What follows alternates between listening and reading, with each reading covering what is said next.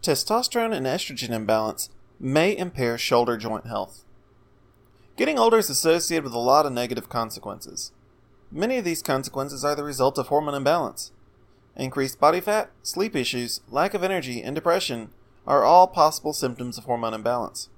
A recent study highlights another sign of hormone disruption: joint degradation. While our sex hormones are obviously important for libido and sexual health, they are also intricately involved in numerous other critical functions. Dr. Peter Chalmers recently performed a study that explored the effects of sex hormones on joint function and health. Specifically, he focused on how these hormones impacted the flexibility of the rotator cuff. Chalmers' study was published in the Journal of Bone and Joint Surgery.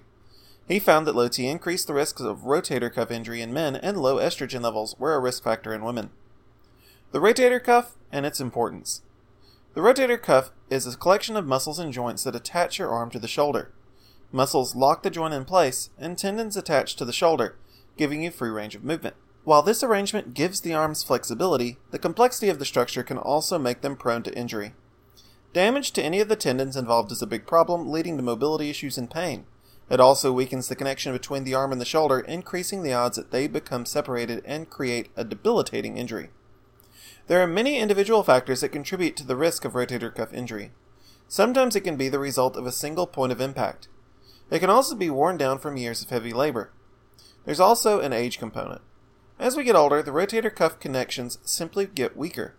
Bone spurs, repetitive motion, and circulatory issues can also endanger the rotator cuff. Dr. Chalmers' study investigates how sex hormone imbalance can threaten the rotator cuff. Insurance records hold wealth of health data. This study explored data drawn from 2 health insurance databases, looking at nearly 230,000 cases that resulted in rotator cuff surgery from 2008 to 2017. The wealth of data allowed Dr. Chalmers to have very strong experimental and control groups. The surgery patients were compared to men and women that didn't have to get the surgery.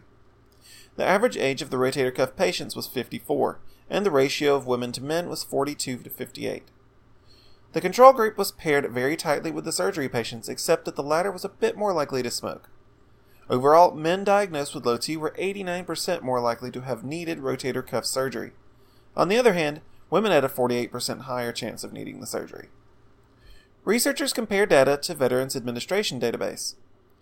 Dr. Chalmers and associates compared the insurance data to health information collected from the Veterans Administration genealogy database. The government collects thorough data from the millions that get healthcare through the VA and offer this wealth of statistics to healthcare researchers for analysis.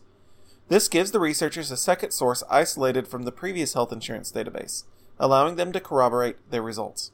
The team performed a similar examination of these patients, looking at men and women needing rotator cuff surgery and comparing them to a control group. Dr. Chalmers found that estrogen deficiency increased the odds of rotator cuff surgery by 2.5 times for women. Testosterone deficiency increased this risk by 3 times for men. The same researchers previously found that women with a certain mutation of the estrogen receptor were more at risk of rotator cuff failure. As you can see, there is a similar trend in both pools of data. Sex hormone balance puts joint and muscle health at risk. If you're interested in shielding and preserving your joint health and function, you may benefit from having your hormone levels tested. Catching low T or estrogen imbalance early may help you avoid the hassles and dangers associated with joint injuries, muscle deterioration, and more. Thank you for your interest in how hormones affect joint health.